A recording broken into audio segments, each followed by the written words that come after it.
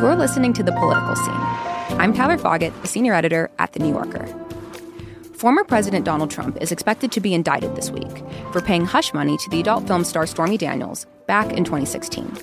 If this happens, Trump would be the first former U.S. president in history to be criminally indicted. Whatever the outcome of the Stormy Daniels case, Trump has a lot of legal trouble ahead. There are investigations into his alleged attempt to overturn the election in Georgia, into his role in the January 6th insurrection, and into the classified documents found at Mar-a-Lago. Will any of these actually hurt him? Or will they become a key part of a rather unorthodox presidential campaign? To understand the broader legal and political significance of these cases, you'll hear from staff writer Amy Davidson-Sorkin. Hey, Amy, thanks so much for being here today. Hi, Tyler. Good to be here. So it's Wednesday morning right now, and a lot of people are predicting that sometime this week or sometime in the near future that President Trump is going to be indicted. What does this mean? You know, what is the significance of this historically and politically? Well, just to back up for a second, you know, one particular person, Donald J. Trump, predicted over the weekend that he would be arrested yesterday, Tuesday, and called on his protesters to come out. There wasn't an arrest yesterday. Maybe it's not surprising that Donald Trump's social media posts lack accuracy at times. That said, there does seem to be a prospect that there'll be very serious developments this week or next week, reporting that a grand jury in New York is very close to indicting Trump. That would be hugely significant. Historically, it would be the first time that a former president has been brought into court on criminal charges.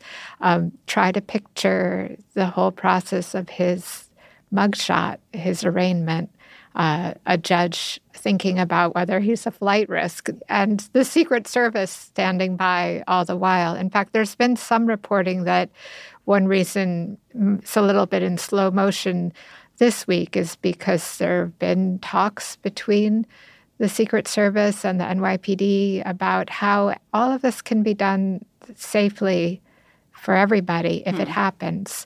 And as you mentioned, we at this point haven't seen any indictment yet. The seriousness of the charges is all a matter of, you know, what's been reported and but we haven't actually seen an indictment in front of us. So in terms of legally for Trump, as opposed to historically for the United States, for our political culture, that's to be determined. But the idea that a former president would be brought into court is serious. And, you know, the reply to that is that something very serious happened in the course of Trump's presidency. January 6th, the disruption in the peaceful transfer of power or attempted disruption.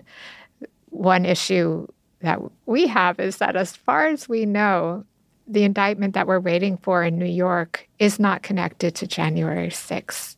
Yeah, Trump is currently in the middle of 4 different investigations. At least. You know, depending on how you count and his company, you know, but they fall into a few different buckets of investigations. Prior to the news that the New York County DA office under Alvin Bragg was so close to an indictment, the thinking had been that the investigation that was closest to yielding charges was one that's going on in Fulton County, Georgia, where the DA, Fani Willis, has wrapped up work with a special grand jury on looking into questions about manipulation of the 2020 election or attempted manipulation of the 2020 election by Trump and his associates. Georgia's where Trump made the call on January 2nd asking Brad Raffensperger, who was a state official, to find enough votes to give him the state. Georgia is one of the states where there was what's become known as the fake electors scheme to have these sort of fraudulent slates of electors. But that all of that is very, very rich territory for a prosecutor. Georgia, for example, has a law against criminal solicitation of voter fraud. And you think to yourself, well, that matches the facts as you know, obviously Trump denies he did anything wrong. Obviously, a trial is where these things come out. But you have a sense that, first of all, that seems like a serious crime. And it also would have the benefit of bringing into a courtroom the very serious events of January 6th in a way that they haven't been brought in before, even though there have been hundreds of prosecutions and people who were just in the crowd. There's also a special counsel who's looking into both events related to January 6th at a federal level and into the question of documents, classified and otherwise, that Trump may have kept at Mar-a-Lago illegally. He, of course, denies that he did anything wrong. But yeah, there are a lot of irons in the fire, and suddenly this one has emerged. So what exactly is this one? Like the charges that the grand jury that they're considering in New York, what specifically are those charges? It's really important to say that right now, sitting here Wednesday morning, we don't know. Yeah. We don't know exactly how the charges are going to be framed. We don't know what evidence Bragg and his team have come up with exactly. But the outline is this.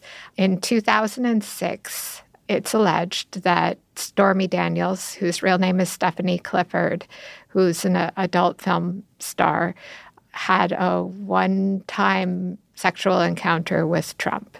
That's her story. He says it didn't happen. Over the years that followed, she made various attempts to make the story public or not. Mm-hmm. In the days before the election, she reached an arrangement that was brokered by Michael Cohen, Trump's former lawyer, by which she would be paid $130,000 and say nothing about this. That is the act that's at the center of this case. That money, that payment, the way that the New York District Attorney's Office may frame it is as a falsification of business records, because Michael Cohen, who made the payment, did so with funds that he got, believe it or not, from a home equity loan, and then was reimbursed by the Trump Organization in some checks that Trump personally signed. And the allegation is basically that somewhere in there, the Trump Organization's business records were falsified, which would be a misdemeanor in New York, unless it's also connected to another crime, in which case it could become a felony. So then you ask, what's the felony here? And there it gets a little tricky. It's important to make it clear that as shady as it sounds, paying hush money to somebody you've had an affair with is not actually a crime. It sounds terrible. It's scandalous, but it's... It's right. And, also to give Stormy Daniels her due, one thing that she's pointed out over the years is that being an adult movie star is a legitimate and legal profession. So, there's a lot in here that sounds really, really off, but that doesn't necessarily add up to anything that's criminal. And it's also important to say that Trump's position in all of this is that he was the victim of a crime of extortion, and why is he being now chased for it? As far as we can tell, and again, we don't know yet, the crime or family of crimes that the DA's office is looking at have to do with campaign finance, that there was an illegal contribution somewhere in all of this. We'll have to see exactly how they lay it out. It helps them that Michael Cohen himself has pleaded guilty to something like this. He's had all sorts of legal problems, Michael Cohen. And on the long list of crimes that were part of a plea deal he reached, one of them had to do with these payments being somehow an illegal campaign contribution. And you have to ask, whose crime is it? What was going on with that? How exactly did that work? Like, who was making the donation to whom? It's tricky. And again, we need to see how they put it all together. If this goes forward, there's going to be a lot of litigation around the technical legal aspects of it. Just to take one example, Alvin Bragg obviously is operating under state law, New York state law. There's actually a question about whether, in that case, a federal campaign violation can be the other crime that he matches with that state law. It's kind of a state-federal mismatch. It's arguable. People have made the case that, yes, the way the New York law is written, you can work in a federal thing. But it's an argument. So there's going to be a lot of arguments around this. There's also, believe it or not, a statute of limitations argument that, again, New York probably has an explanation for why the statute of limitations does not apply to this. Normally, it would be 2 years for a misdemeanor, 5 years for a felony. But again, all of these things are going to be arguments. And there are people who look at this, and, I would count myself among them and wonder, is this the ideal case to begin to hold Trump to account for however you would frame it, for his abuse of the rule of law during his presidency? And it probably isn't. It does feel removed from the conversation that we've been having for years now about Trump and his actions during his presidency and in the, immediate aftermath of not being reelected. I've seen comparisons of this to Al Capone being prosecuted for tax evasion because they couldn't get him on the murder or other things. That story itself is a little more complicated, but if you're just taking it as an analogy, the bigger charge about January 6th, it's not like those have failed. Those are in stages of development that could lead to very important trials. And with this, it's unfortunate that it's given an opening for people to say, well, look at this. Look at what they're going after. They're going after the little stuff. Yeah, I'm going to play you something from Speaker McCarthy, which is basically exactly that argument. So I look at it from this perspective. We live in America and it should be equal justice. This was personal money. This wasn't trying to hide. This was 7 years ago, statute of limitation. And I think in your heart of hearts, too, that you think this is just political. And I think that's what the rest of the country thinks, and we're kind of tired of that. If we were sitting here and the Georgia DA had just unsealed indictment against Trump for criminal solicitation of election fraud, we'd be having a very different conversation. Some aspects of it would be the same, that a president has never, been brought into court before. What's it going to be like? How are they going to choose the jurors? Which is an interesting question. I was wondering if that's maybe one of the reasons why that I was going to say maybe that's why they decided to go with the New York case instead of the Georgia one, because they're worried about a jury. But that question implies that there's like some kind of coordination between these offices, and there probably isn't. You're absolutely right. There is no they who's sitting there saying, well, we should start with this one and we should start with that one. Maybe in McCarthy's mind, there is. Or Ron DeSantis, who was talking about Alvin Bragg being, a Soros-backed prosecutor, as if this is a well-ordered scheme. What you have is a lot of prosecutors in a lot of jurisdictions who honestly have their own personal ambitions, their own pressures, and their own constituencies. And that's a factor. How much of a factor it is, how much of a factor all of the pressures on Bragg turn out to be, we'll find out when we see the indictment. I just want to leave open the possibility that there's some evidence that Bragg has of something that's quite serious related to the Stormy Daniels case that we're just not publicly aware of yet. Something that could be in there. And, I want to keep an open mind about that.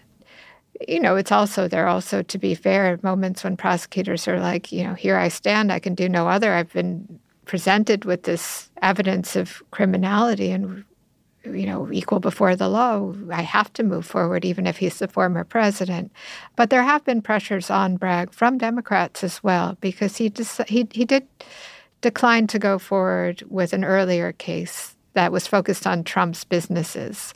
Did he just not have the evidence, or do we not really know what his calculation was there? That they just hadn't nailed it. It seems to have been the internal judgment. Now, that caused unhappiness within that office. A couple of people quit. One of them wrote a book saying that Bragg had balked at a key moment. But sometimes you don't have it. Sometimes you just don't have it as a prosecutor. And you never really know that until you really see what the case is, what evidence there is. There's a view that maybe for people who are upset about January 6th, which you would hope would be a lot of people, that this isn't, a great case to start with. It's not what they most mind about Trump. But within the ecosystem of the Republican Party, there are people who that's their reservation about Trump, his personal life, his morality, his choices. You saw a little bit of that in Ron DeSantis's reaction to this news. What exactly did he say again? And I'm paraphrasing, but he was like, Ron DeSantis, wouldn't know anything about what's involved in paying hush money to a porn star one had allegedly had an affair with. And some variation of that phrase, hush money, porn star, came up a couple of times. And that was the message he's saying, I'm not that guy. At the same time, he attacked Bragg. He attacked the prosecution. He used it as an opportunity to talk about crime in the streets of New York, saying, why is this being prosecuted when, It always comes back to the crime on the subways. Crime on the subways. Yeah. In a city where there's crime on the subways, why is this being prosecuted? It seems to be the DeSantis version of it. But part of his message is also to Republican voters, if you don't want somebody who's going to be caught up in these crazy stories, then maybe I'm your guy. So there's that aspect of it too.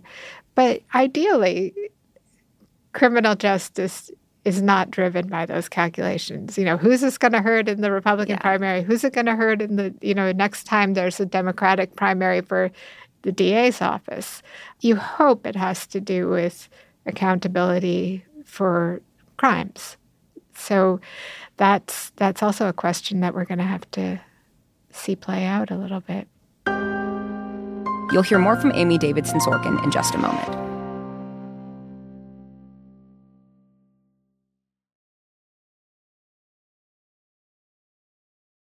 So now I'm going to ask you to go into full speculation mode.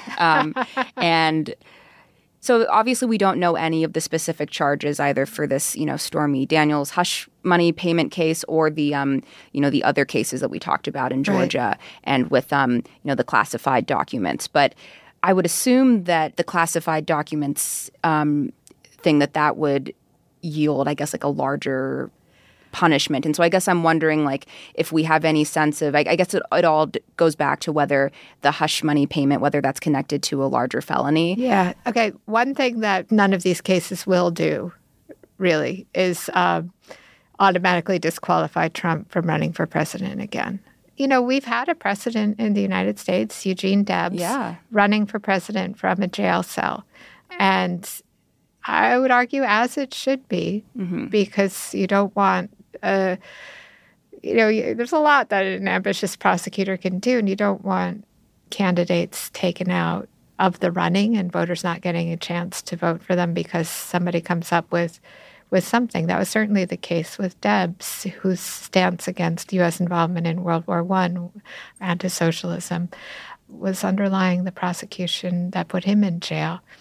So that's not going to happen. This is not going to, and I know there are arguments out there that if he can be convicted on an insurrection thing, that somehow, but that's very, very unrealistic. Whether the Republican Party would want to nominate somebody in jail, that's another question. But Trump being convicted of a crime, even a serious crime, and being even in jail is not going to automatically mean that there's not going to be a President Trump after the 2024 election. That's in the hands of voters, as it should be. Now, does this mean that he's going to be wrapped up in a lot of litigation that might keep him off the trail. That's another consequence. But there is also a position, of course, that this is the greatest thing that ever happened to Trump. Yes, because now he is the victim, he's the martyr, and Republicans can't possibly turn on him. They've got to stand behind him. Lisa Murkowski, the Republican senator from Alaska, was asked about this, and she sort of laughed it off. She was like, obviously, it's not good for anybody to be indicted. It's not a net plus. It's not good. Nobody wants to be facing, legal consequences. And again, we don't know exactly what those legal consequences are until we see exactly what charges, Trump is up against. What have we seen so far from Trump in terms of his reaction? Like you mentioned that he tweeted that he was going to be arrested yesterday and then he tweeted late Tuesday night that he was hearing that maybe he wouldn't be indicted at all. And so he did not miss the implications of Ron DeSantis's comments about him. He lashed out at DeSantis. Trump posted that just wait until all of the people from DeSantis's past started making accusations about him. And I should say that there doesn't seem to be any basis for that post. So if nothing else, Alvin Bragg does seem to have brought the Trump-DeSantis relationship to a different stage. I'd like to talk a little bit more about the idea of prosecuting a former president and just sort of, the precedent that sets and whether it's a good idea. If the president, for example, to take one of the possible charges against him in some of these, I believe in the documents investigation, if he's obstructing justice, his power to do that is so great that you have to take it especially seriously, much more than if somebody with no power is not much more necessarily, but you have to take it quite seriously. And what more powerful reminder is there that nobody is above the law than if a president or a former president is held to account? That said, prosecutors don't prosecute every single violation of the law that comes in front of them. They can't. There's not enough hours in the day to do that. So they make choices. And if it comes to seem that the choices are a little backward, that you've just said, okay, here's a former president, I'm going to just scrutinize his life and see if I could find anything. Then people start asking questions, and then you have a political system that can become driven by such prosecutions, which I don't think would be desirable. Yeah, do you think that this indictment of Trump, assuming that there is actually an indictment of Trump, do you think that it'll open the floodgates, or do you think that he really is just a very specific case?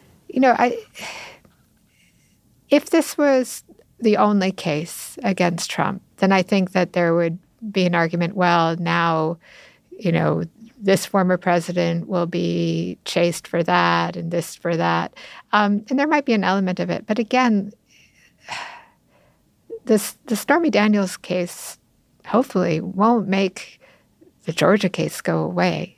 It won't dispel all questions about January 6th or about Trump's conduct in office, possible obstruction, all of those very serious allegations that are out there. If it's used to just be a smokescreen, then it's going to be important to cut through that and to say, well, this might be true of the Stormy Daniels prosecution, but it's not true of all of them, hopefully. How do you even go about, prosecuting someone when half the country is convinced that the charges are illegitimate and politically motivated? It's not easy.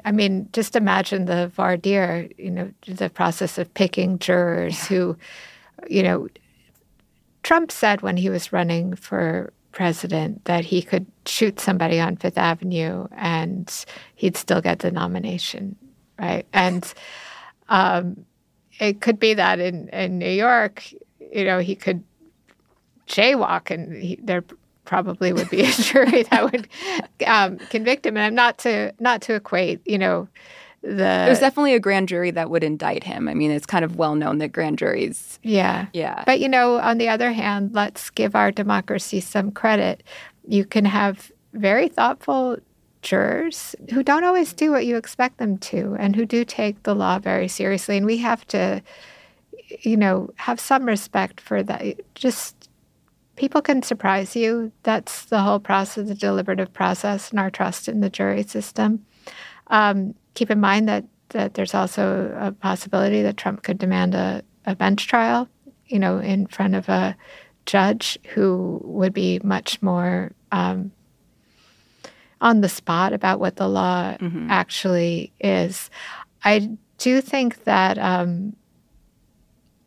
that there's so many ancillary legal issues here that this is going to end up on the appellate level. I wouldn't be shocked if this ended up in front of the Supreme Court. This particular one, and really a lot of the cases against him, there's a lot that we've got a lot of litigation to go, and in a way, I wonder if we are maybe over-focused on what goes first. Yeah, because it's not like that there's a master to-do list, and this has somehow been bumped as the first priority. This might happen first. That doesn't mean that it's the most important case against Trump. It's not, even in the iterations we've seen. And it doesn't mean that it's the one that, history is going to most remember. Well, thank you so much. Thank you so much, Tyler. I guess we'll see what the next days bring. I guess so. Yeah, I'll be looking out the window of the World Trade Center today, seeing what's happening on the streets. Amy Davidson Sorkin is a staff writer at The New Yorker. You can read all of her work at NewYorker.com. This has been The Political Scene. I'm Tyler Foggett. The show is produced by Michelle Moses with help from Sydney Cobb. Our executive producer is Stephen Valentino. Our theme music is by Allison Leighton Brown. Thank you so much for listening, and we'll see you next week.